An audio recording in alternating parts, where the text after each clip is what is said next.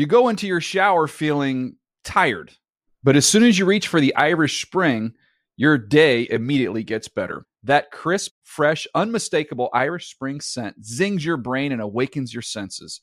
So when you finally emerge from the shower 37 minutes later, because you pay the water bill so you can stay in there as long as you want, you're ready to take on the day and smell great doing it. Irish Spring Body Wash and Bar Soap. Fresh, green, Irish. Shop now at a store near you. Getting ready to take on spring? Make your first move with the reliable performance and power of Steel battery tools. From hedge trimmers and mowers to string trimmers and more, right now you can save $50 on select battery tool sets. Real Steel. Offer valid on select AK system sets through June 16, 2024. See participating retailer for details. Open a limited-time 11-month certificate at Kemba Financial Credit Union. At 5.25% APY, it's more than triple the national average, plus it's a safe and secure way to grow your money. Visit your local branch or kemba.org/cd for details. Offer expires May 31st, 2024. APY equals annual percentage yield. Restrictions apply. $500 minimum and $250,000 maximum deposit. Advantage status required. Comparison based on bank rate average. Federally insured by NCUA.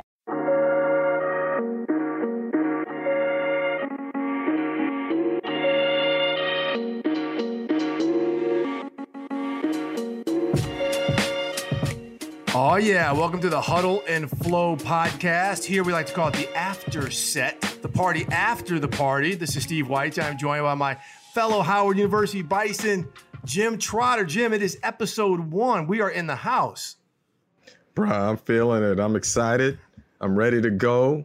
It's game day. Let's get this.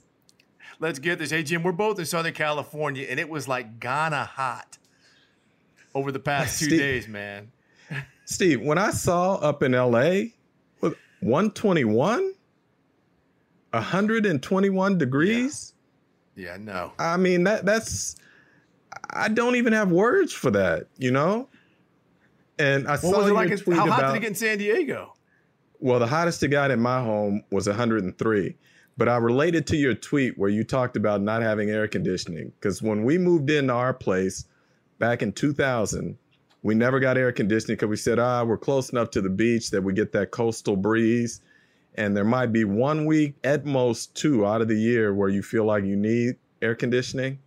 And I'm telling you, every year it gets worse to where I'm seriously thinking about making the plunge and getting some AC going forward, man. Because I ain't used to dealing with 103 degrees down here in San Diego. No, it was 103 where I live. I'm up in the Baldwin Hills View Park area of LA, otherwise known as the BBH.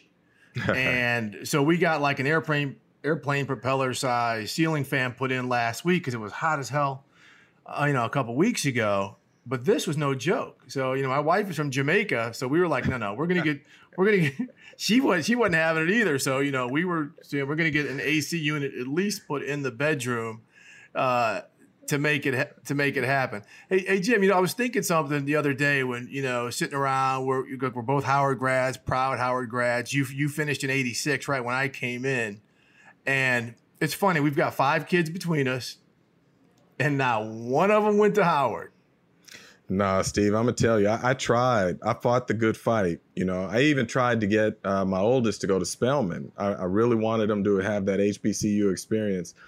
But it's something about growing up in California. Mine did not want to leave the state. And they both stayed in state, including the oldest for her master's. So, you can't explain to them what they're missing. It's something I think that you have to experience. If I had to do it over again, I think the key would have been to get them on campus for a visit. Right. And if that had happened, then I think the odds may have swung in my favor. But no, you're right. It's one of my failures as a dad is that I didn't get them to an HBCU or to Howard specifically.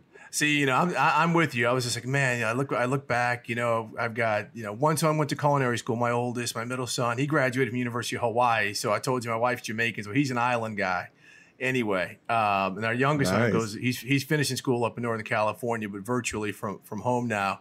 I'm like, man, what they really could have benefited, just kind of seeing. So our producer, Thomas Warren, the third Howard graduate on this podcast. He's got a little boy. We got to make sure Thomas. We got to get a scholarship something. Yeah, we got to dump. Mm-hmm. We got to start funding that go to Howard fund. There you go. Yep. And last thing before we get rolling here, I got to give a quick shout out. I spent a good part of my life in St. Louis. The only team I cheer for in athletics, the St. Louis Cardinals. R.I.P. to the late great Lou Brock. I moved to St. Louis from Minneapolis in 1974. That is when he broke Maury Will's stolen base record. It was at 104. Lou Brock ends with 118. The Hall of Famer, Jim. He went to Southern. Just one of the great baseball players of all time. So R.I.P. He went to go meet his maker, meet his savior at 81 years old. So he lived a good life. Yeah, rest in power to that to Lou. He was special. And me growing up in the Bay Area, I really learned a lot about him when Rickey Henderson was chasing that record. And there was a lot of conversation about that stolen base record. So Lou was quite the man. You picked a good one there to idolize. Let's get to the NFL, Jim. So as we head into week 1, of course, which opens up Thursday night with the Houston Texans and Kansas City Chiefs, we got some last-minute transactions going down. J.D. Clowney signs with the Tennessee Titans. 1 year, $12 million. You got to love the fact that the Saints tried to pull an NBA-style sign and trade with an anonymous team who we're hearing could be the Cleveland Browns. But anyway, he ends up with the Titans. Great signing. And then Leonard Fournette, as we know, the Jacksonville Jaguars are going the route of the Dolphins and clearing the deck of any type of talent that was there before. He gets cut, signs with the Buccaneers. So, Jim, just kind of when you look at those two, at least initially, they don't look like full-time starters coming out of the gate. What do you see their roles being, and who could have the bigger role in the short and long term? Look, I think the more important role is for Clowney from this standpoint. I'm not convinced that Tennessee offensively will pick up where it left off a year ago. I think everything came together for them down the stretch last year, and including in the playoffs. And so I'm taking the wait-and-see approach as it relates to that offense and whether or not Derrick Henry can stay healthy and whether or not Ryan Tannehill can continue to build on the season that he had. So for me, defense is going to be critically important for the Texans this season. And now you bring in a Clowney to add with Vic Beasley in terms of trying to pressure quarterbacks. And so I think that Jadeveon is going to be much more important for his team as opposed to Fournette, who is going to a Bucs team that with Bruce Arians running the show there, they're going to throw the ball, and they're going to throw it a lot. And they have a lot of weapons on the perimeter as well as at tight end. And even if Fournette were not to play well, they've got a running back behind him who can step in and do the job. So for me, I think the more critical player here is Clowney with the Titans. I think in the long run, it's actually going to be Fournette. I mean, look in Jacksonville, right. who was playing nickel defense against the Jags, right? So he was getting stacked up. They are not good. They're going to see a lot of single linebacker, 6 DBs with Brady in there. Even if Fournette's rotating in there with Ronald Jones or Shady McCoy, I think that 3.9 yards per carry that Fournette has is going to be more like a 4.5 because he's going to be able to hit some runs. Well, Steve, I mean, you look at his career, he's never rushed for 1,200 yards. He's never rushed for double-digit touchdowns. And his best average for a season was 4.3. So, and I know he was facing a stacked box at times, but I just believe, knowing what Tom Brady wants to do this year after leaving New England and the statement he wants to make and the weapons that they have in the passing game, I'm going to say to you, I expect Tom Brady to be right there in that conversation for NFL MVP this year. Ooh, a tease. We're going to get to that at some point. Okay, Jim, let's go to the other big story heading into week 1. We're going to go back and we're going to sample in living color because we're going to call this segment Mo Money, Mo Money, Mo Money. Let me run down the money that just came out of owners' pockets. Steelers defensive end Cam Hayward, 4 years, $71 million. Bills corner Tre'Davious White, 4 years, $70 million. Texans quarterback Deshaun Watson, 4 years, up to $160 million. Remember, the Texans already signed Laramie Tunsil, the tackle, 3 years, $66. Now the Chiefs, they already extended Patrick Mahomes, 10 years, $450. Chris Jones, 4 years, $85 million. Tight end Travis Kelce, 4 years, $57 million. Your guy Keenan Allen, 4-year, $80 million extension. This is after they signed Joey Bosa to a 5-year, $135 million deal. Jim, I thought this was COVID. I thought this was an economic downturn, and these owners are taking L's to the point where the salary cap could drop $20 million per team. Yet these teams, all of them playoff contenders, are spending big loot to keep their guys locked up. No, but Steve, it actually is smart business because, look, we know that even if the salary cap dips for a year, which it likely will, all those new TV contracts are going to come into play after that, and we know the cap will take a jump. And so you have to plan for that. And one thing we know about the NFL and these contracts, rarely does it get cheaper to wait. And that's why I say a team like Dallas that chose not to get a deal done with Dak Prescott is going to pay for not literally going to pay for waiting to get a multi-year done with Dak. Because if they don't pay him next year, they put him on the franchise tag again. They won't do it in a year 3 because of the prohibitive costs there. So to me, the smart thing was to get your deals done now, which smart clubs did. And unfortunately for Dallas, I think they are going to have some negative consequences because of this going forward. So it was smart to get these guys paid now. Yeah, and you look at Mahomes, Tre'Davious White, some guys like that structured their deals so they're not going to cripple the team up against the cap next year, and they allowed them to sign other players. Well, speaking of the Texans and Deshaun Watson, they open up against Kansas City, their nemesis. So we've got Deshaun against Mahomes. And Jim, I can't think of a more exciting way to open the season. It's a shame there's not going to be a ton of fans in there, but what we're going to see on television should be a great game. What are you just kind of some storylines you're looking for in this game that kicks off weekend 1 in the NFL? Well, number one, we know that they both are teams that have been together for a while. And so as much as we talk about sloppy play potentially early, I think these two teams will play better than most, simply from the standpoint that they have been together. There is cohesion. There weren't significant changes on the coaching staff or the systems, those sorts of things. So I think that will be the first thing. I think this game will be cleaner than a lot of games we will see in week 1. The other thing I'm really interested in seeing, too, is how the new pieces fit in. I know I said there wasn't much change, but there are a couple of new pieces for the Texans. How does Brandon Cooks fit in? How does David Johnson fit in? When you lose a guy like DeAndre Hopkins, who was everything in that passing game for the Texans, how does Deshaun Watson click with these new pieces? So that's something I'm really looking forward to. And then for the Chiefs, look, they always come out of the gate early in terms of what they do offensively, and I expect that to continue. So it should be a fun game. I think that the Texans thought they had them on the ropes last year in the playoffs when they got up by double digits. They did. Yeah, and blew that one. So we'll see what happens in this one. I expect it to be a fairly close game. I expect it to be a fun game, and I expect to see a lot of points.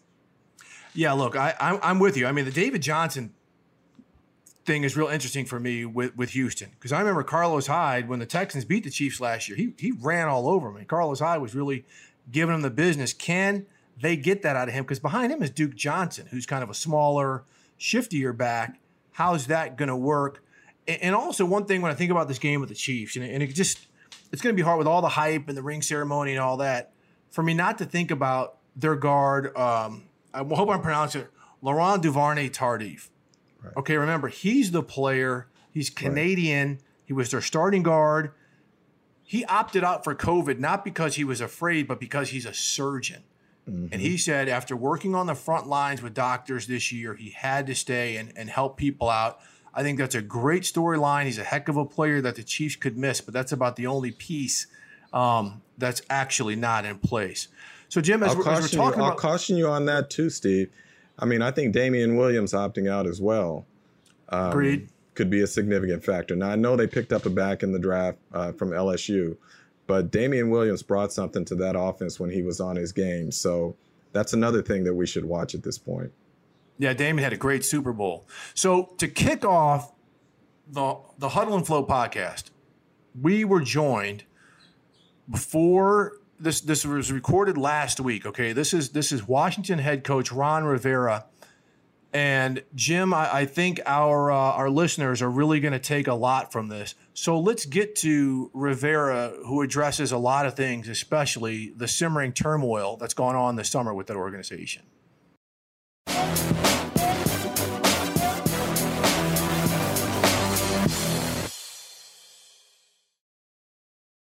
All right, we are joined by Washington football head coach Ron Rivera, a good friend of Jim and I's for several years. Coach, thanks so much for kind of cracking the bottle of champagne on the Huddle and Flow podcast boat here, man. This is, you're number one.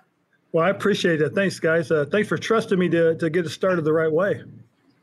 We wanted someone who would be honest and frank with us, who could address a lot of issues, and so we appreciate you coming on, kicking this off with us. Sure. First round, how you feeling? Yeah, I'm actually feeling really good, guys. It's kind of interesting. My cancer diagnosis really was kind of out of left field a little bit, just because I've been feeling so healthy. I mean, I really have. I had a good off season. I had a good summer. We went out to one of our favorite places, out to Lake Tahoe, and had an opportunity to spend time with the family and stuff, and then get back and kind of I discovered a lump. And so I went and saw the team doctor, and he said, well, let's keep an eye on it. We kept an eye on it for a week. I went and saw him again, and he checked it. He says, I think we need to go a little bit further with this. And that's how it all got started. And, when the diagnosis was given to me, I was angry. I really was. Just not sure why. It's just one of those things that happens, unfortunately. And, I've come to grips with it. But more importantly, I've got a good team doctors, a good team of specialists, a good prognosis, and with everybody behind me, I just feel real comfortable, real confident. And, like I've told people too, with God's grace, we've got this. For me personally, I made the announcement mostly because, people were going to see me at the hospital. People were, and they have, and people have recognized me, and I knew that would happen, and I didn't want it to break all of a sudden on the players. So, I wanted to be very confident, very positive with them. And so the thing that's been truly amazing has been the people that have reached out to me and obviously have shared their prayers and thoughts with me. But more importantly, the people that have gone through something very, very similar. I mean, it's amazing how many people have had this form of cancer that have gone through these treatments and that have all, come through on the other side and survived. And, because this is a highly treatable, highly curable cancer. But, there is something comforting knowing that others have gone through this and ended up on the right side of it. So I feel, like I said, the prognosis is very positive. So I feel strongly going forward. Because my first thought was, how do I tell the family? How do I tell my wife and kids? But more importantly, how do I tell my mother? My mom, unfortunately, has already lost, one son to cancer. And that was probably the toughest conversation I have ever had to have with my mother, just because, she doesn't need to go through that again. She really, truly doesn't, because, she raised 4 boys with, while her husband was off in the military and traveling, around the world and doing stuff like that. And so I truly worried about her more than anything else, because I knew my kids would be fine with it. Courtney struggled a little bit, but once the doctors came in and explained everything and explained the cure rate, we feel really comfortable, like I said. But, mom, she doesn't deserve to do that. I mean, she's, as and we all believe in our mothers, she truly does not deserve to have to go through this again. How do you break that to her?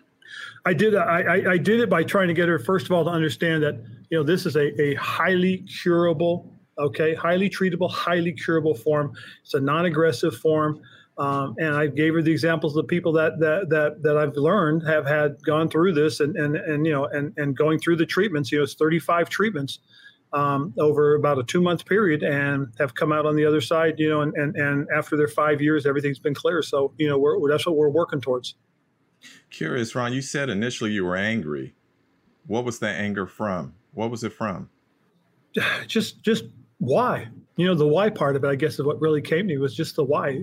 Like I had a really good off season and summer, all things considered. The whole COVID stuff, all the stuff I dealt with as far as the football team was concerned, and the organization. But it just personally, even though it was COVID, we went back out west and I tested so I could go see my parents and spend time with my mom and dad and my brothers and stuff like that. And just to kind of, come back and then kind of get that laid on my shoulders as well. It really tweaked me. It really did. And like I said, I've come to grips with it, and I feel really comfortable going forward. How long did it take to come to grips, to get past that? I had about 10 days. It really did. I really kind of went back and forth on a lot of issues, a lot of things. I just kept trying to figure out why. And like I said, at the end of the day, it's one of those things that we're just going to go forward. We're going to cope with it. We're going to deal with it. Some people have dealt with much worse. Like I said, I've lost a brother to cancer. So, and he dealt with worse. Chuck Pagano is a guy, we think about what he went through with the leukemia. Have you heard from Chuck? Yes. Oh, yeah. Chuck, believe me, Chuck was one of the first people I thought of because, we have a bunch of mutual friends. And in fact, one of our mutual friends, did reach out. He did talk about his conversations with Chuck. And then Chuck and I have been going back and forth. So, he's really, one of the epitomes to me because he went through something much worse. And his faith and his support system was tremendous. And that's kind of what we've tried to set up here is, I got a strong faith but I've got a great support system as well. So I just feel really comfortable and confident. You made a comment, Ron, that your doctor told you've got to take care of you at times. What has treatment been like for you and how hard has it been for you to take care of you, knowing everything that's ahead of you? Well, what happened, Jim, really is we just finished my last procedure in terms of preparation for treatment. So I've just come out of that. It's been the working up to it. My last procedure, it was a tough one. It kind of knocked me down a little bit. Fortunately, we've been able to schedule everything on the player's day off. So I haven't had to have anything done, while we were still working. And, this next week will be the first time when I've really had to cope with, going through something while we're in the middle of preparation. So it's going to be interesting to see how things unfold. Is it scary? Yes. Yes, it is. And I'll tell you, all the doctors I've had, all the specialists I've had, everybody has told me, well, that's the person to go to. That's the best person. That's the one you want doing this procedure. This is the one that you want doing, your chemo. This is the one that you want doing your proton therapy. So, I've been very fortunate that way. But the one thing that always happens is they always give you, the way things are going to, that they plan to map it out. And then they always go, but they always give you the what ifs. They have to be honest with you and up front. And it's the honesty that really, you sometimes if I didn't have my mask on, they would see me sitting there with my mouth wide open because I sit there and go, because like the last procedure, I was prepared for the worst outcome. And that was, having to actually have them, remove something. But fortunately, they found exactly what they were looking for and were able to nip it. And now we're getting ready for, like I said, the therapy part of the start. Here's a question I have regarding this, because I know you said it's in your throat area or whatever. Is there any chance that you could lose your voice for a little bit, or you won't be able to? No, thank goodness. Because as a coach, you need your voice. But no, that's one of the things that they said it's not down by the vocal cords. Thank goodness. It's it's in a spot where it was able to get. It was close enough to the lymph nodes that's where it got. It got into the lymph node. This is not lymph node. This is not lymphoma. This is cancer that got into the lymph node.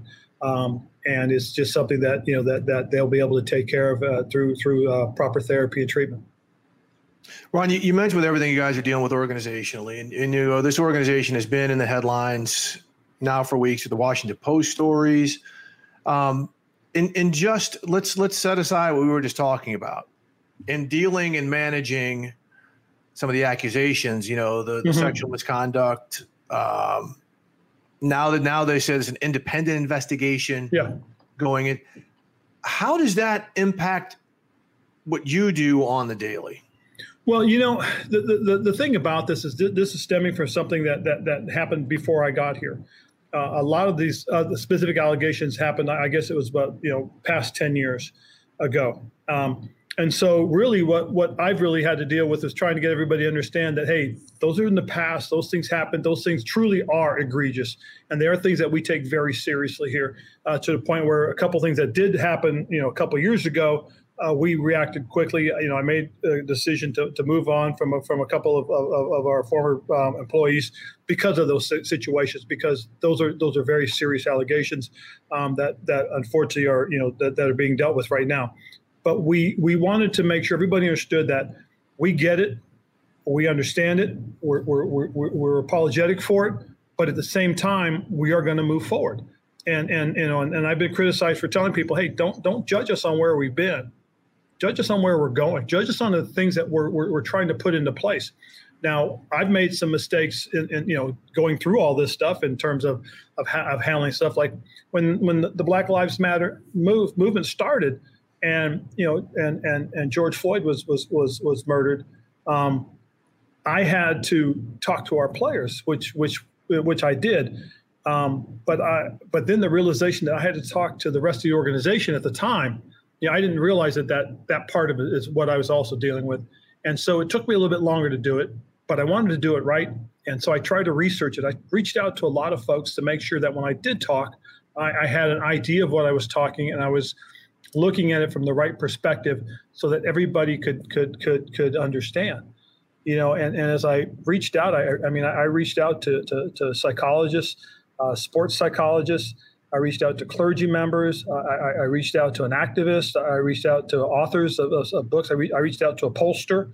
And I wanted to make sure I had covered all. I reached out to some police officers so that I got the perspective of being able to have a good conversation.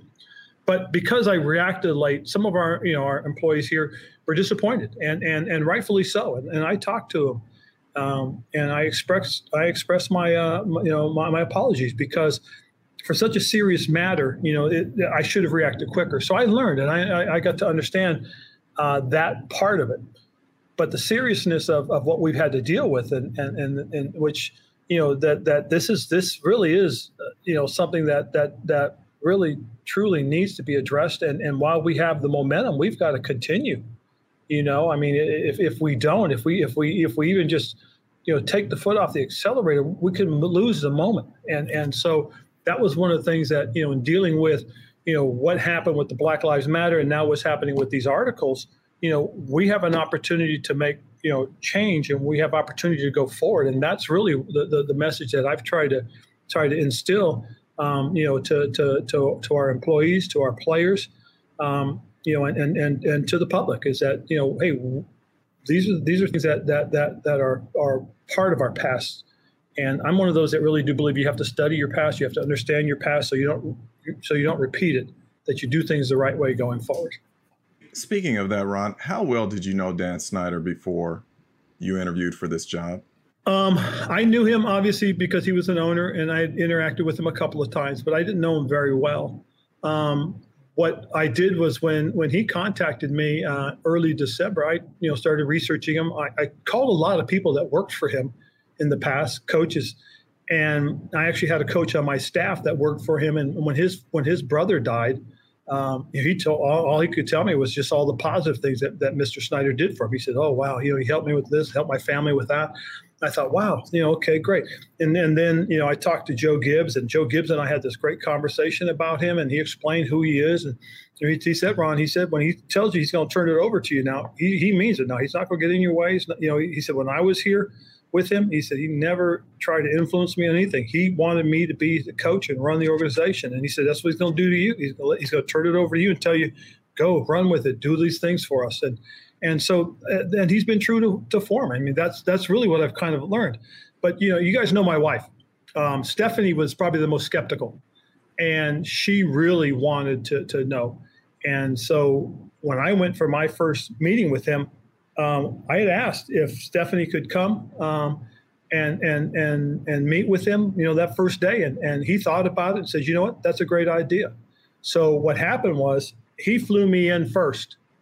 And he and I and one of his partners sat down, and we talked football and organizational structure and strategy for about 9 hours.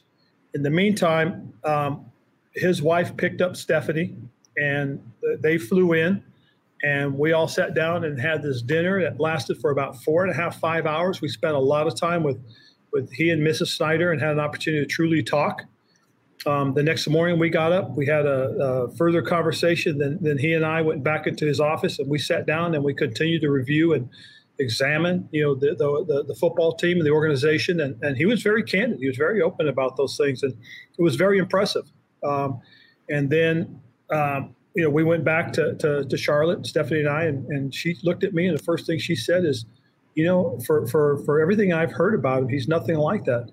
And the thing that really impressed him was that he looked at us and said, I've made a lot of mistakes and I need to correct them because I want to win football games. And, I understand you're a guy that could help. And one of the things that I want to change is the culture and the way things are done. And I understand you've done a great job. And so that's kind of where the genesis of having these conversations about culture and trying to rebuild a culture and do things different and find and change and turn it into a sustainable winning culture is really been, my vision for what we're trying to do here.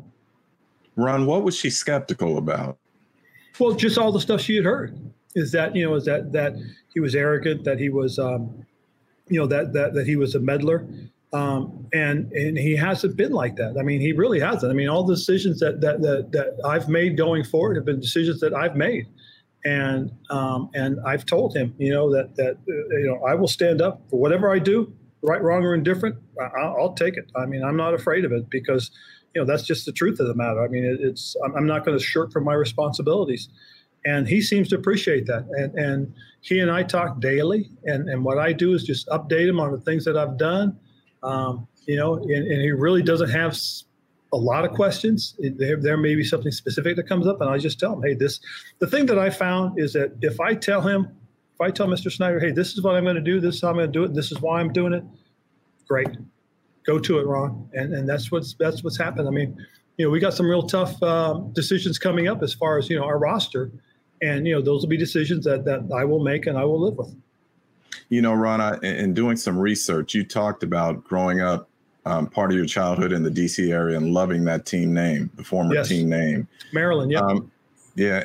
What kind of conversation did you have with the owner during your meetings, during the interview process about the team name and knowing how controversial it was? Well, see, we talked about that. And again, as I said, I grew up a football fan. And as a kid, I never saw that as racist. I didn't understand the whole conversation about it. And then and I did my own research. I looked at the references to Redskins and I read that. And then I found this article by Ivis Goddard, who was at one time the lead linguist for the Smithsonian Institute, who had basically come out and said that the term Redskins originated with the American Indian. And it was a term that they used to describe one another.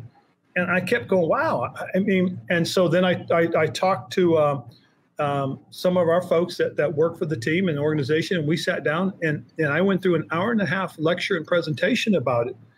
And then I learned that there were these polls, and I know that there's people can find polls to support whatever they want. Is that saying that figures lie and liars figure?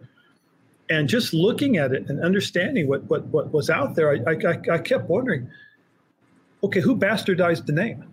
Okay, who turned an Indian term? Because remember, Indian people are very literal. Who turned that word into a derogatory word? Did the American Indians say it? I mean, were they the ones that did it, or did somebody else do it? Because to me, it goes back to what Malcolm X said, and that is, they'll give you your little victories, okay? Because to me, this is what they did. They gave them the name, okay? But when it comes to equity and inclusion, when it comes to the big things, have they gotten it? You see what I'm saying? I mean, that's what I don't understand. I mean, but I understand, how people get and how people feel and people act. Okay, that's fine. I get that. And at the end of the day, if that's what the majority thinks, then that's what's good for everybody, then fine. So be it. I've really struggled with it because I was a kid. I mean, to me, and maybe I'm a little bit of a romantic. Maybe I'm a guy that, I grew up in a different era. And, in today's cancel culture where people want to, they want to eliminate things and get rid of things, let's don't forget our history, okay? Because whenever this country's become an isolationist country, whenever this country's looked past things, bad things have happened, okay? And so when we're honest with ourselves and we stay true to ourselves, I think we keep bad things from happening as a country. And right now we have to be honest, we have to be true, and we can't deny our history. We can't deny that we as a country have made a lot of bad things happen. And now is our chance to correct these things. But let's don't pretend like it never happened. Okay, let's be honest about that. It's wrong, it's very wrong, and it has to be corrected now. And now is our opportunity. Why? Because okay, because the water's boiling hot. Don't turn the heat off. Let's keep the heat on. Just in terms of the name change, did he come to you about it, yes. or did yes. you go to him about it? Nope, he came to me about it. And he said, Ron, with what's going on publicly right now, he said, I really think that now's the moment. I mean, because he and I, we felt the same way. We both grew up as Washington, excuse me for using it, Washington Redskin fans. And I did because, like I told everybody, Chris Hanburger, he was a linebacker, and he's one of the linebackers that I loved watching play football, and Charlie Taylor, his dad served in the military with my dad. When I was a kid in high school, I went to a football camp with Joe Theismann was one of the guys there, and Joe treated a bunch of us great, and so I was always a fan of his. So there was this connection. Lee Charles McDaniels, who played DB for them, is a friend of mine. We grew up together, so I had a connection to it, like Mr. Snyder did. So it was hard, but he came to me. We talked about it, and he said, "Look, I've been talking to the league for about a couple of weeks about this. Roger, he and the commissioner talked, and he said, Ron, I think now is the time. He said, just with all the things that's going, and this was before. Okay, this was before the Nike stuff came up. This was before the FedEx stuff came up. Okay, his conversation with me was before all that. Okay, just so everybody knows, I'll be very clear on that. Okay. And so we had started that conversation prior to it. And then he followed it up. And I believe it was July 3rd was the announcement that, we were looking into it. I think the 13th was when we said we were going to make the change. And I think the 23rd or the 30th, something like that, was when he said, okay, we're going to retire the name and logo. So I just think, I just want to be clear on that, because again, he came to me with it, and he had told me he had already been working on it. And then we talked about it, and then he had those announcements come out in that order. And why? What prompted it at that point? Because in 2013, this is the same owner who said, put it in all caps, never. Yeah. We will never change the name. What do you think prompted the change? I think because of just how the circumstances were. This was one of those things that he just felt. He just felt that, he said to me, he said, Ron, just because of the way things are right now, the circumstances, the situation, it dictates that now is the time that we should be thinking progressively and going forward. It's just so interesting with this club and the name. Jim and I both went to school in DC, to Howard University, and we heard the name controversy back then, and then going. My father's from Hampton, Virginia, about 3.5 hours. And he said he would never cheer for that team because George Preston Marshall, the previous owner, was a racist, the last team to have a black player on that team. Go ahead, Ron. No, I was about to say that. See, that's something that's been real interesting for me as well. And I don't know if you guys, you've read the book, but it's called The Real Americans, The Real All Americans. And Sally Jenkins wrote it. And I would love to talk to her about this book, but I'm almost done with it. I've been reading this thing. It's one of the books I got because I wanted to try and understand a little bit more. And as I've been reading this, I mean, it's a real interesting. It really is. It's a heck of a book because if you want to get a feel for things, it opens your eyes. Now it's a heck of an experience. Ron, are you sure it's okay to have a book by Sally in the building? Oh well, yeah, I get that whole thing. I do, but I'm telling you what though, when you read the book, you learn a little bit more about our history. I mean, it's interesting because. I know we talk about, that we haven't taught Black history the way it needs to be taught. Well, I'm going to tell you right now, we're not teaching Native American history the way it needs to be taught after reading this book. So I think there's a lot of things that we have kind of ignored, and because we've ignored them, we're still repeating them. You know what I'm saying? And it's like I said earlier, if you don't pay attention to history, if you don't study history, you're doomed to repeat it. And reading that book and then reading and then following some of the things that have gone on, like the Black Wall Street down in Tulsa. I mean, that to me is outrageous. Really think about that. I mean, when was the first time most people heard that? I mean, I was fortunate enough. I heard about it about 15, 20 years ago in something I was reading. But then again, it was all brought back to light. And I'm sitting there going, wow. People act like they've never heard of it. And guess what? They hadn't heard about this stuff. There's a lot of history that we seem to gloss over, that we seem to miss. And we need to start focusing in and paying attention because we got to stop repeating these things. Read In the Spirit of Crazy Horse. That's a fantastic book. And Sally and I used to work at the Washington Post. Sally and I used to talk about how fantastic of a novel that is when it comes to Native. Okay, what's it called again? What's it called? In the Spirit of Crazy Horse. In the Spirit of Crazy Horse, I believe that's the name of it. I may be a little off on a word or two there. And Ron, you talked about some of the things about learning history and this and that. And we see what's going on with NFL players and the shooting of, Jacob Blake recently, but just this whole summer, George Floyd and Ahmaud Arbery. What's that been like from a coaching perspective? Because we hear from the players and some of the things, hey, you guys are having team meetings, you're having discussions, but you're new there. You're trying to get your arms around all this other stuff that happened before you got there. And now you have to deal with your players on the daily. And your defensive coordinator, Jack Del Rio, has put the tweets out there as well. I think that has stoked probably some feelings regarding this too.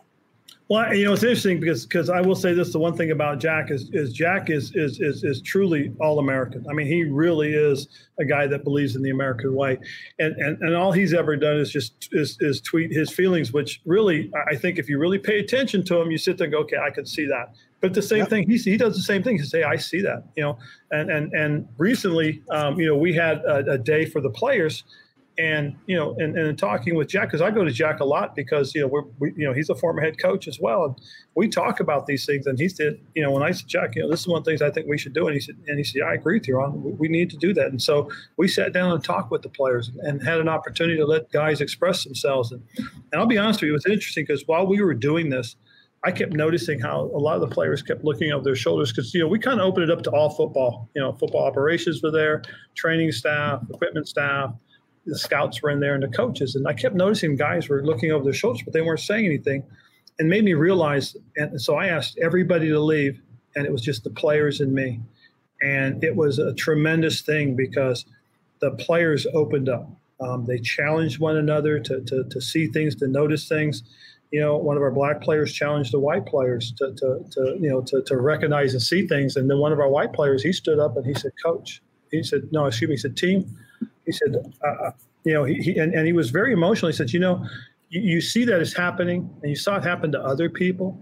But when you hear, because some of the guys got up and they talked about how their situations have been, how they got pulled over, how they've been, spread eagle on the hood of their car or on the road and being questioned for simply, for simply driving black. And he said, it's really affected me because I now know somebody who's gone through this and it has hit me really hard. And he apologized and said, guys, I've seen it on TV, but now that it's one of my guys, it hit home. And so I think that's one of the things that we need to have is more of these candid conversations. And by really getting everybody else out there, and I was just happened to be fortunate enough to be allowed to stay. The players opened up, and it was a tremendous thing, and I think it helped because a lot of our guys said, "God, I didn't realize, I didn't understand," and I think it's true because it's just like cancer. Until somebody has had it, it doesn't really work in your mind. But man, once you know somebody, it opens your eyes even bigger. Ron, we've heard players say, look, we demonstrated to raise awareness. We've sparked these uncomfortable conversations, but how do we actually make change? What's that conversation like with you and your players, and how do we make actual change? I think first and foremost is by the conversation. Now it's about the action. Okay. It's about the action. It's one of the things that, because for how many years have all we done is talk about it? Okay, then we started protesting about it. And then after we protest, what have we done? Okay, right. I mean, I think things get obscured because we lose what the message really is, and then all of a sudden something interesting happens, and we make that interesting thing important. We don't take what's important and make it important. We take what's important and make it interesting. Okay, and then it just fades away. Now we take something interesting and everybody goes, oh my God, that's cool. That's flashy. Wow. Let's talk about that. No, let's don't talk about that. Let's stay on the conversation. Okay. Let's stay where we're supposed to stay. And we don't. And it dissipates, it disappears. And next thing you know, we no longer have it. It's no longer in the news cycle. So what's the answer in terms of action?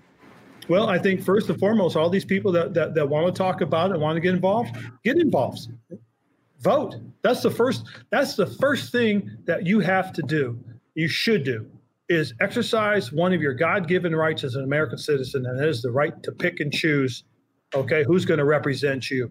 Okay, because I struggled with the last election when I started hearing people, oh, I can't believe this guy's president. Well, did you vote? No. Okay, then honestly, I don't want to hear it. And that's the truth. And I've gotten those conversations with people, and the people that I ask, I said, did you vote? And I hear no. Well, then I don't want to hear you complain. Truthfully, if you don't vote, you know, well, I didn't like the candidates. Okay, so I get it. You don't want to choose the lesser of two evils because it's still evil, but at the same time, your inactivity, okay, allowed that to happen. Okay, so again, you know, did you vote during the primaries? Did you get involved with the primaries? You want to get change. You've got to just don't put your toe in the water. Just don't put your leg in the water. Jump in the water, and swim. I mean, that's really what you have to do, and you've got to be willing to. You know, it's hard. I get it. It's time consuming. I get it, but give what you can, other than just saying, well, you know, I'm against it. Okay, great, you're against it, but what are you doing to solve it? If you don't want to vote in the presidential election, there's local issues you can vote on. This is what's interesting. Right. And somebody told me this, and it's, if you really look at it, the local elections, okay, have the worst turnout, and in the local elections, a lot of the wrong people get elected in terms of representing those people, because the majority of the people that are being represented don't vote. So they end up being represented by people that aren't like them, that don't have the same values as them, and don't have the same needs as them.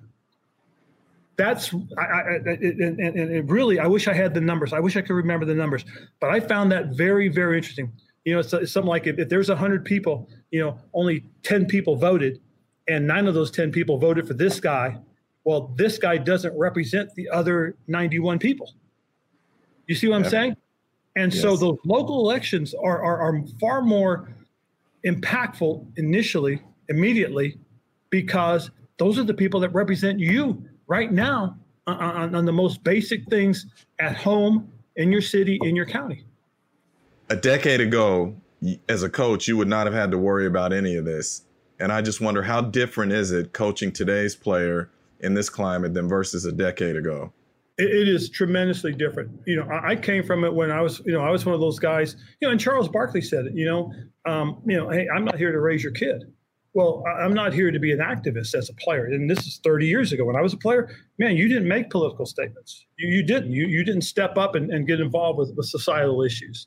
You might help with charity and fundraisings, but you never did that. You never got up and said, oh, this is my platform and I'm going to use it. And so I, as a coach, I was always the same way too.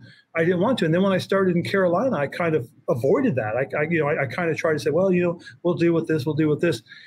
And then we went out and we brought Eric Reed in. And I told Marty Herney, the general manager at the time, I said, look, he's the best safety available. I want to bring him in because I really think he's the best safety and he can help us. But I only want to talk to him about football.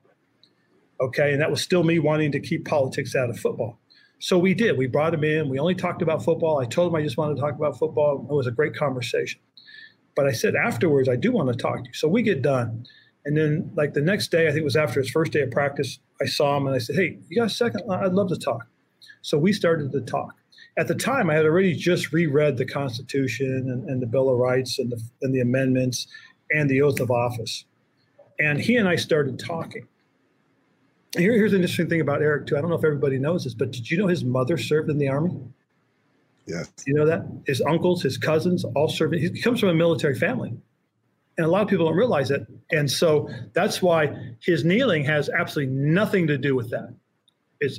And he and I had that great conversation, and it really opened my eyes and made me realize that, you know, I'm being a hypocrite. Here I am talking about, you know, reading the Constitution and understanding the First Amendment, Second Amendment, you know, because believe me, I love the Second Amendment. I think it's a good amendment, but you know, there's always that but with the Second Amendment that, you know, some of these things that are out there need to be corrected and taken care of, you know, but because people do have the right, but you know, I'm not sure about all the high-powered rifle stuff and everything like that. But anyways, so he and I talked, and just after my conversation with him, it was tremendous, and it really opened my eyes to make me realize that, you know what, the whole approach is wrong that I had in my mind. The truth of the matter is, it's our decision, it's our freedom, it's our right, and I should be supportive of the fact that he is, he is afforded this because it's a God-given right that he chooses to do that. And so I support him, just like I would support anybody that sits there and starts talking about the Second Amendment. But I'm going to say this: if you believe in the First Amendment, you should believe in the Second Amendment.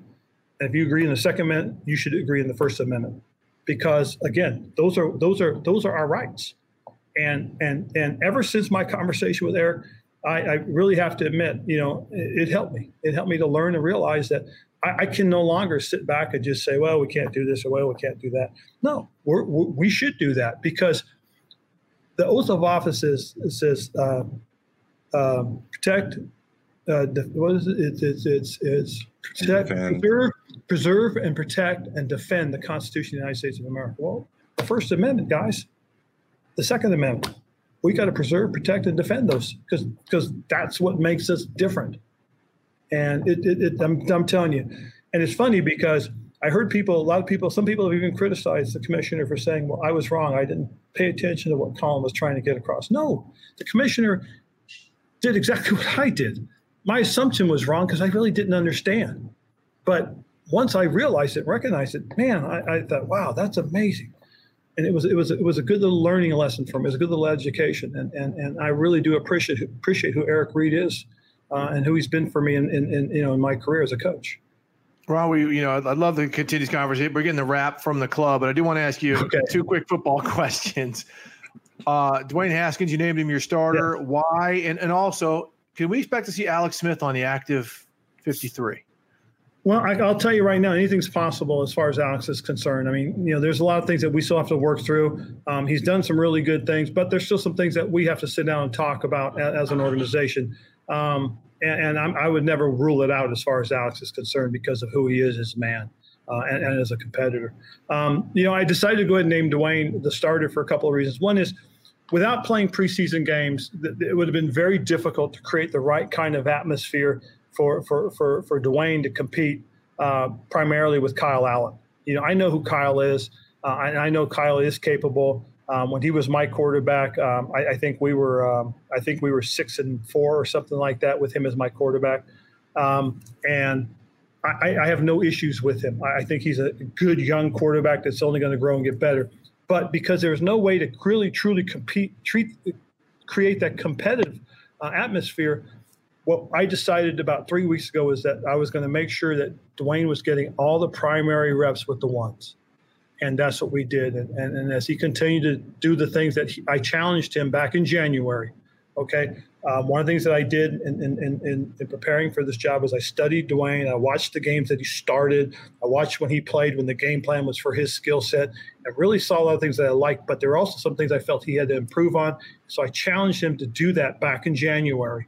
And first thing he did was he transformed who he is, not just an athlete, but he transformed his body physically and his mentality. And then you watch his progression and growth during camp. You learn. I learned a lot about who he is in terms of his competitive spirit and wanting to be right and wanting to do good, and just really watched him and watched the young man progress and grow. And that to me was exciting. And it just showed me that he wants to be the guy. And so I thought making the announcement today, today was the next 3 days, or today, Thursday and Friday, are mock days in terms of we're doing everything the way we would do it in the regular season, except we're still doing our regular practices. But I wanted to kind of give everybody that show right now that this is our guy. This is the guy that I'm supporting 100%. I'm backing him. I want to give him every opportunity to be our quarterback and help him succeed. And I wanted to do that now so we could start building towards next week. Great. Well, Ron, we appreciate the time, the candor. Jim and I have the utmost respect for you, and you're the first coach, first guest on the Huddle and Flow podcast. And I don't think we could be more honored to have you be the guy, like I said earlier on, cracking the bottle of champagne. Well, I really do appreciate you guys, and I do pay attention to things that you guys say and write, because I think you guys are coming from the right angle, and that's the truth. So thank you guys for what you do. No, we thank you, Ron. Thanks, guys.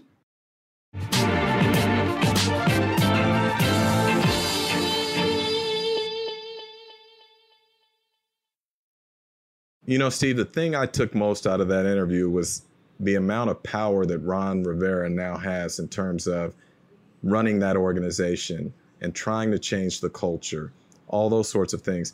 But I have to be honest with you and say, in the back of my mind, I'm wondering if this is a long-term marriage. From the standpoint, if these allegations against Daniel Snyder are true, and from what I understand, there could be more coming, there is the chance that he could be forced to sell. He could be forced to sell his club, and if that happens, and a new owner comes in, is he going to want his own guy, or is he going to want to stick with Ron and what Ron is trying to do there? So for me, with that organization, it is a club to watch not only this year, but next year, because there simply is too much happening there right now. And it's interesting for me, for a head coach, to take on all of those responsibilities in addition to trying to win football games and run a club. If there's one man I think who's suited for the job, it's Ron. But that is a major ask of a head coach at this point. Yeah, listen, Jim, I think back when I was covering the Falcons in 2007, and they went out and they hired Bobby Petrino to coach Michael Vick. And then all of a sudden, here comes this dogfighting investigation. So every reason that Bobby Petrino came to that organization went up in smoke. And all of a sudden, he's answering questions in arguably one of the biggest, cases, disturbances, criminal issues we've had in the NFL. And he's answering questions every day from a different news outlet, CNN, Entertainment Tonight. And it was so distracting for the players, everybody else. The one good thing that Ron has is he's got players who can come in and play. I mean, the Falcons had to scramble and go get a quarterback. I mean, they started Joey Harrington most of the year, and Bobby Petrino ended up just walking away with 3 games left. So that's kind of the scenario, how it could lay out, like how you were talking about. I was really taken aback by the fact that, how he said his wife was really skeptical about Daniel Snyder, just from some of the things that she had heard in the football circles and reading reports and whatnot. But they put the sell on. They made her feel comfortable about Ron taking this job. And as we know, Jim, Ron had some other opportunities, but he decided to stay in D.C.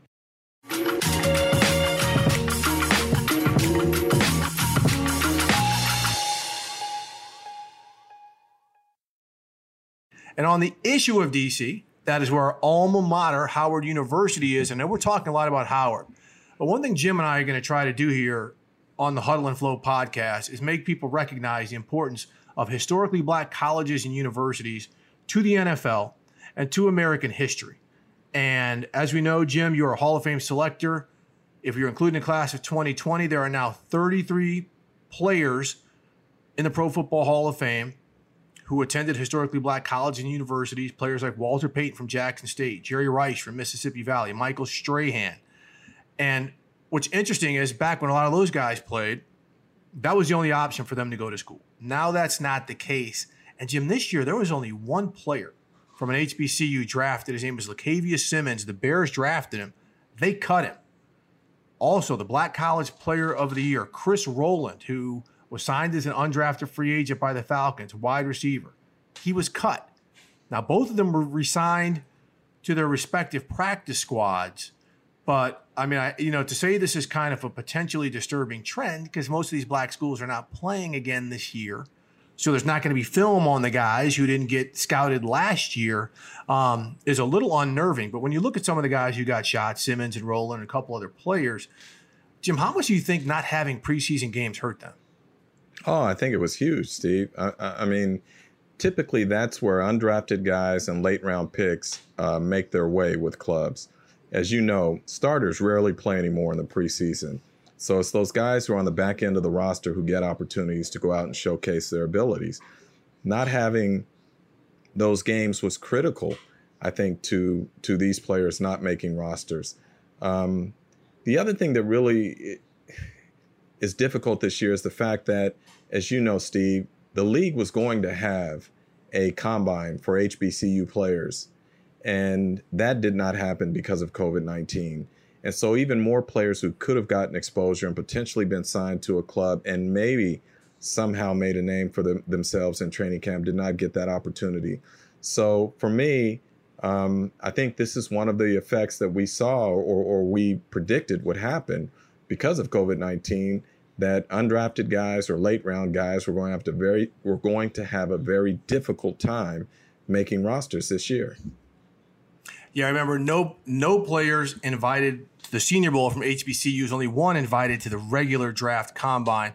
Hopefully there is some more exposure for these guys this year, because it's not just the HBCUs that aren't playing. A lot of schools aren't playing. They have to find ways to scout it.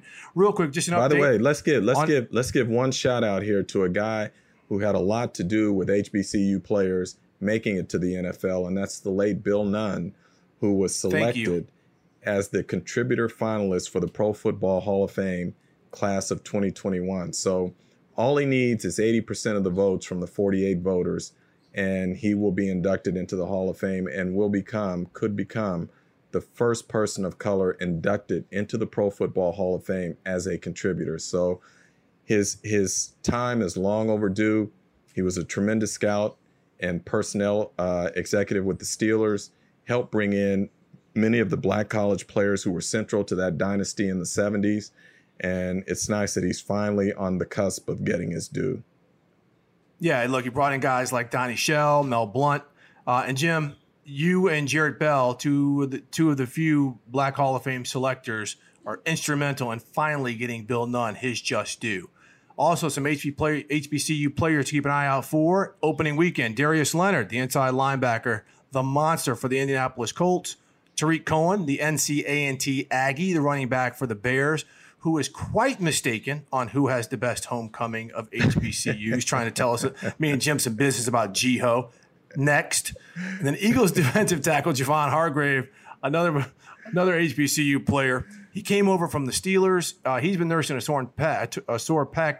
We don't know if he's going to be on the field this week, so best of luck to him. Again, we are going to amplify and highlight some HBCU folks. And Jim, one more we cannot forget, and it's super important, is the Chargers quarterback coach, Pep Hamilton. Pep is, man, how do you put this into words? He's just so calm, so smart, so talented. And I think he's going to have a tremendous impact on the Chargers this year with their first-round pick, quarterback Justin Herbert. So no question, looking forward to seeing what Pep will do this year with the Chargers. By the way, where do you go to school? Yes. Howard he is a fellow Bison. University. The Mecca. Sorry for jamming it down your throat, but if any people know anybody from Howard, that's what we do. That's how we get down. But you know what, Steve? People always say, I hear this saying that Howard alums are insufferable. You know, they're always talking about their school and this, that, and the other. And I always come back to this. Isn't that how everyone should feel about their university? The envy is real, Jim. The envy is real. So why hold that against us when everyone should feel that way about wherever they graduated from? And if you don't, that's not on us. You know? Oh my God, I cannot wait. I cannot wait till we get Tariq Cohen and Darius Leonard on this podcast, because they were talking so much foolishness. We had them on the air on NFL Network this summer. Later for that.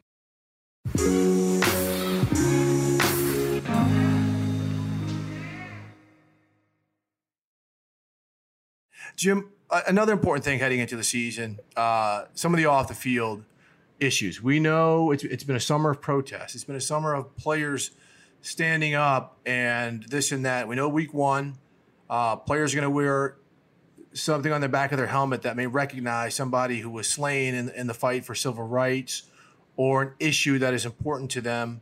There's going to be a lot of encouraging messages to get out and vote, but just something about that you would like to share. You know, for me, I'm just so proud of the players when you see these young men finding their voice and realizing the power that they do have to try and make real change in this society. You know, I think for too long, they were viewed as simply football players and not as actual human beings and individuals who are affected by the things that go on in our communities. So I couldn't be prouder of them, you know, of what they're doing and how they're fighting, because the thing is, they are not just throwing money at a cause or throwing their name behind something. They are actually getting out in these communities and doing work for positive change. For instance, there's one team that's going to announce something, later in the week. And one of their players told me, he said, we made a point of saying that we not only want to partner with you now, but we have to be able to partner with you going forward so that we can use our platforms, our name, and our energy to try and make change. And that's huge. And I think that's one of the reasons that even now, when people say, will players boycott a game?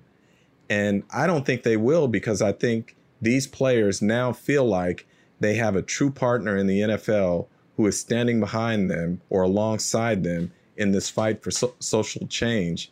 And again, Steve, I couldn't be prouder of these players for standing up and showing that there are things that are more important than football, as important as football is to them, using their voice and their platforms to make positive change. Absolutely, Jim. And that was going to be my take. I mean, the one thing this summer that we've seen is with this pandemic is the digital divide, right? So now a lot of kids are not going to school in their classrooms. They're having to do it virtually.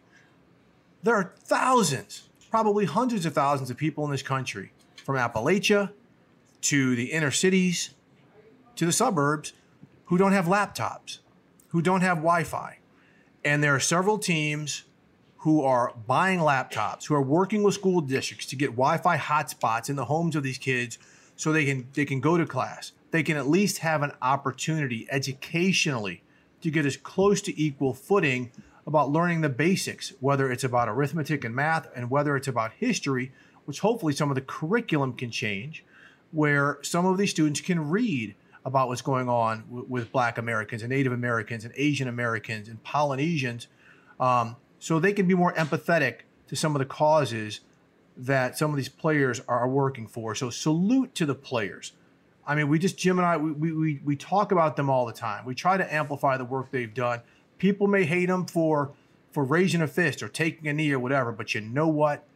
They are making a change with their dollars and with their effort and addressing things like the digital divide.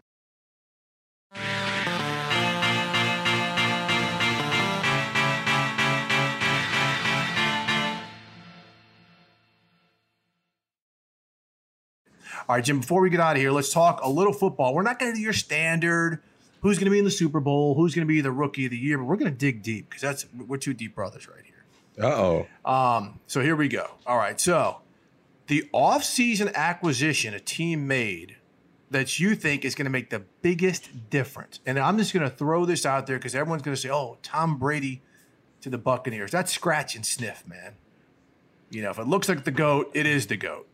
Yeah. Look, Steve, for me, we know it's a quarterback-driven league. And so if there's one player, I think, who is going to have the biggest impact on his team, I'm going to say it is Cam Newton with the Patriots. They always say you never want to be the guy that follows the guy. And Cam Newton, and I say this respectfully, is just athletically arrogant enough not to be afraid of that challenge. And I think he's had essentially 2 years to get healthy.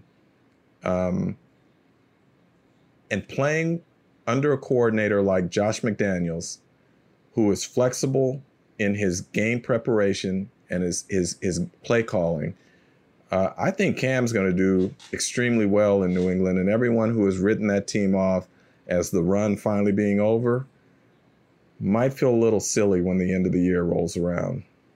Anybody coming back from injury? I'm going to say Jerick McKinnon. Whoa. And no question. Look, the 49ers offense was one of the league's best last year. Second in scoring, first in rushing touchdowns, all those sorts of things. And now they bring in a guy who 2 years ago when the 49ers signed him as a free agent from Minnesota, that was one of their big signings that Kyle Shanahan wanted because of all the things that Jerick McKinnon could do in the passing game, particularly in third down situations, whether out of the backfield or out in the slot. And he hasn't played for 2 years because of a torn ACL and then an infection that developed the following year in training camp. And by all accounts, everyone I've talked to in San Francisco, they have told me that he has been the talk of camp. And in talking to Jerick and his trainer, you hear just how hungry he is. I think when you put elite talent with an elite play designer and play caller, you get something special. And I think Jerick McKinnon is going to be that guy for San Francisco. Oh, my God, Jim. If that happens, man, people are going to flip out because they've already got a track team in the backfield. Now they get Trent Williams at left tackle. See, no one's talking about Trent Williams, and I was going to go with Trent Williams on this, but I've got somebody better. But, oh, my God, man, if Jet McKinney comes back with that team, oh, my God. Okay, so here's where I'm going to go. And it's a two-part. I'm going to say Yannick Ngakoue going to the Vikings. I mean, first off, people can talk about the 37.5 sacks he's had in 4 seasons in Jacksonville. He probably could have had 45 to 50, but the one thing people don't recognize that much about Ngakoue is he is the king of the strip. Not necessarily the strip sack, but the strip. He's got 14 forced fumbles. He's like John Abraham back in the day. Abe could have been a lot closer to the sack record, but he punched the ball out, and that's what Ngakoue does. So now he's got Danielle Hunter on the other side, and he's got Mike Zimmer scheming the defense. Zim can scheme a guy. And so with those two on the outside and Ngakoue, Jim, you and I both know him. I don't know if he's ever smiled. He's such an intense human being. and I think he is just going to be a nightmare for opposing teams. That Vikings defense is going to be good. He has to be, because that secondary is young and untested on the corners. So there's a reason Minnesota went out and made this trade, because they know they have to get after the quarterback to protect those young guys on the outside. Zim's always saying he can coach a cover 2 corner. He's going to be put to the test right now. Now, here's something Jim and I are going to try to do all season long as well. And that's to amplify coordinators, assistant coaches you may not know about, because we're tired of hearing owners and general managers say they don't know about a certain player, even though they can tell you what color shoes he wore with his tux to the prom for the players that they're getting ready to draft. They somehow don't seem to find these assistant coaches who may not look like them. So, Jim, what assistant coach or coordinator who changed teams could make a huge impact for his new team? Well, I'm going to give you one that not only changed teams, but changed leagues. And I'm going back to Pep Hamilton, who I mentioned earlier. He came over from the XFL. You go back and you look at Pep's track record. Andrew Luck, when he was playing, had his best seasons when Pep was his offensive coordinator with the Indianapolis Colts. I think he is going to do wonders with Justin Herbert, with the LA Chargers, in terms of developing a young quarterback. Pep has that personality that he can get after you when he needs to, but he can also be comforting and nurturing when it's needed. He really gets to know his players beyond just the physical ability that they have. So for me, look, for the Chargers to take the step long-term that they want, we all know when you draft a quarterback high in the first round, at some point he's going to play. I don't know when that moment is going to be for Justin Herbert, but I do know that when that time comes, Pep Hamilton, as quarterback's coach, will have him ready to go. And we know Pep probably won't get the credit he deserves, but he will be getting it on the Huddle and Flow podcast. Absolutely. Once again, I'm going to the defensive side of the ball, and this is a guy who has deserved recognition for years, and that's Joe Witt, who's the new Falcons secondary coach. He comes over from Cleveland. He was a longtime cornerbacks coach in Green Bay. He took players, undrafted guys like Sam Shields and Tramon Williams, and made them into Pro Bowl-type players.